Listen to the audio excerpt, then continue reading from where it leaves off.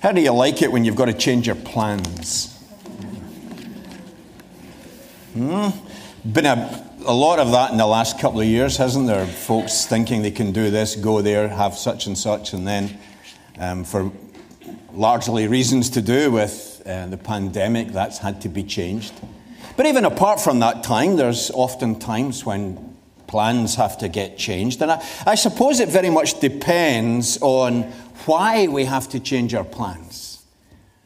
You know, if you're planning to go somewhere very nice and have this lovely barbecue and stuff, and then it's chucking it down with rain, change your plans. That's not so good when the weather interferes. However, if you were turning up to do a job somewhere and they found that the job had already been done by someone, hey, that's good news. A change of plan, you can go and do something else for a while. Well, it seems that these two disciples that were in the reading that Anne read to us had to suddenly change their plans. They were going to Emmaus. They reached Emmaus, verse 28.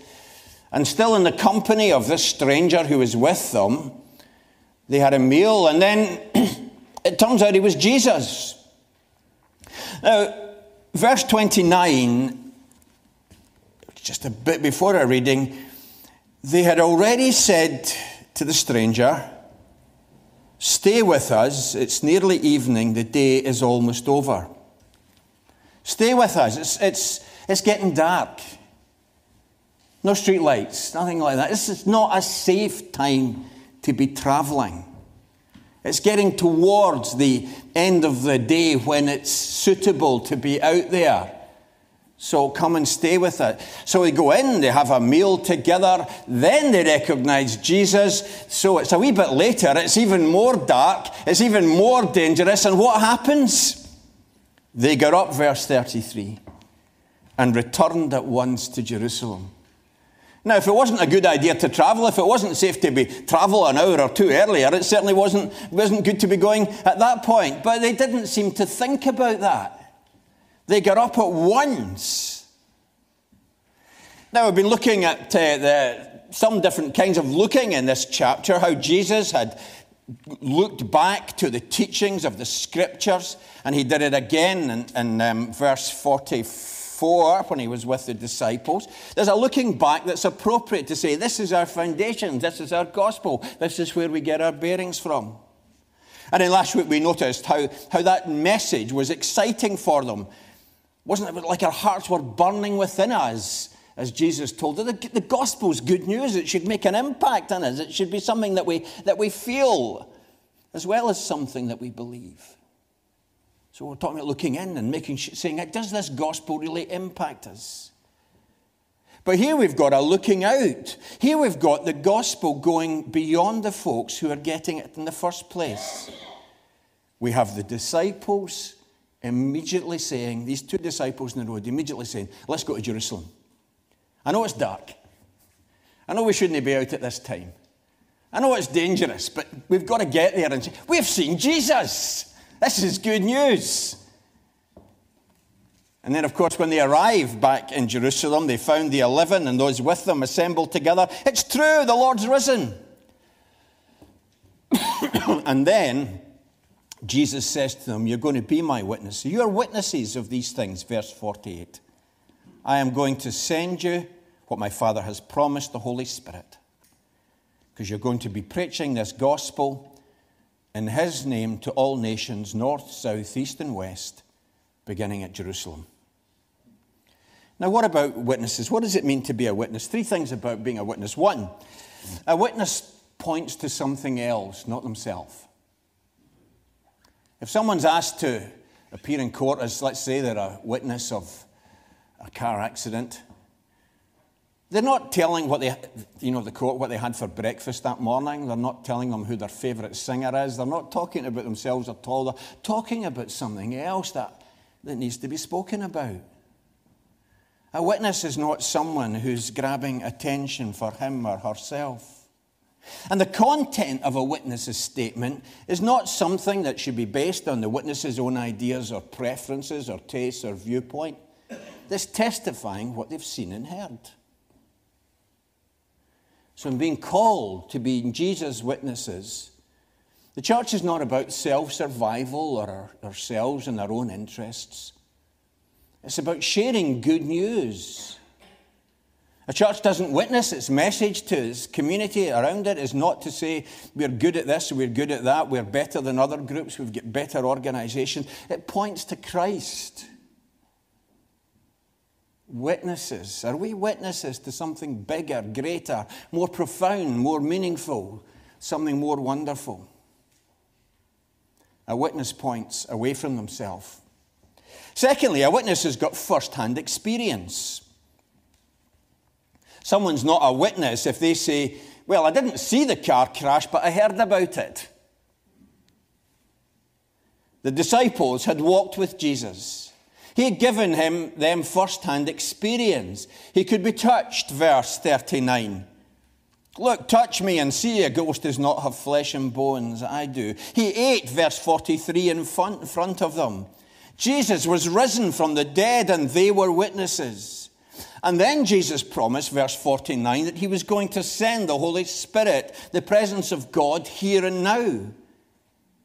So that no matter where we are, no matter when we live, right across that world, right down at least the 2,000 years till now, people would be in that personal connection, that personal fellowship with God. And so a witness is not saying, I can tell you a story of something that happened 2,000 years ago. They're also saying, we've got first-hand experience of this. This gospel is true. The Spirit is with us. The Spirit is among us. Our lives have been touched by it. You can be a member of the Boys Brigade without ever having met William Alexander Smith. You can be a scout without ever having met Baden-Powell. You can be a communist without ever having met Karl Marx. But you cannot be a Christian without having met Jesus.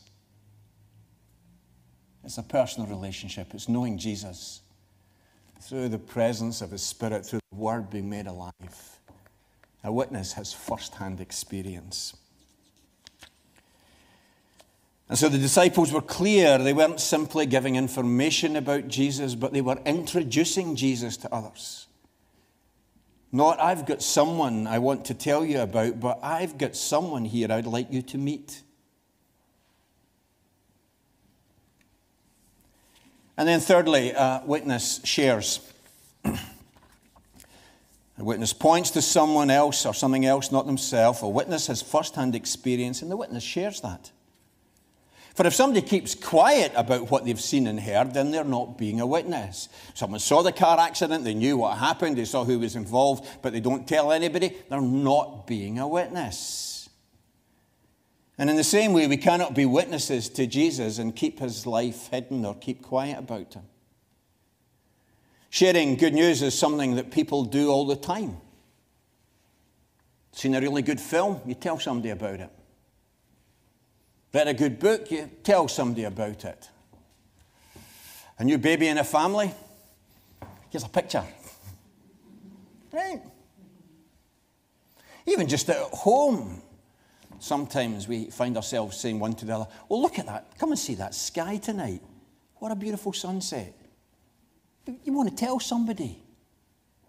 Doing it all the time. It's not a case of, the church is always ramming this down people's throat. I mean, that's a nonsense. If anything, the church has been cowed into too much submission in our society. Just sharing good news is what you do.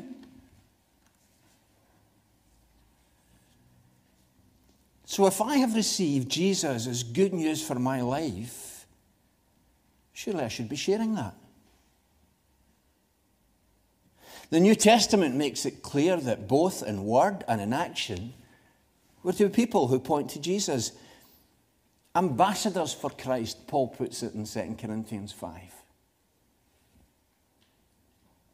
So why else would Peter have spoken openly about Jesus in Jerusalem at Pentecost? Jesus had just been arrested. The same people who had grabbed Jesus, they were still there. They were still in Jerusalem. They were still in power. Peter had seen what had happened to Jesus, and yet he stands up and tells the story of the gospel. Either he's a head case, Or he's got good news that he thinks this good news is not to be kept quiet. I'm a witness. Why did Paul keep going on his missionary journeys after he'd been whipped and suffered shipwreck and jailed and so on? Why did he keep doing that? Because it was good news. And it was such good news that they wanted to share it. So, these two travelers on the road to Emmaus that we read about in that chapter, they were taught by Jesus to look back to the foundations of the gospel, make sure that we've got our bearings right. They weren't to look back to some idealized past, but to what God had said and what God was about. And then they looked in, they saw how their hearts were burning when they heard the good news. There was a relationship that was exciting.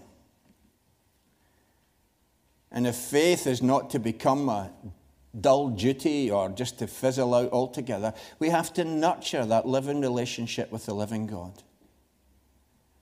And then beyond looking back and looking in, they looked out. They couldn't help themselves. It's dark, but never mind. Let's get to Jerusalem. Let's tell the others. They arrested Jesus, but here come Pentecost. Peter's going to speak. Paul's been in jail. Paul's been whipped. Paul's been goodness knows what else. But this is good news, and I'm ambassador for Christ. That's who we're called to be. People who could look back and say, God is good. God has done this for me. People who are gripped by that living relationship with the living God. And people who want to say, this is good news. I'm a witness. A witness is not promoting themselves. They're speaking about Jesus. A witness is not just talking about what hearsay. A witness has first-hand experience. And a witness doesn't, I'll wait till I'm asked, or a witness speaks up. A witness shares.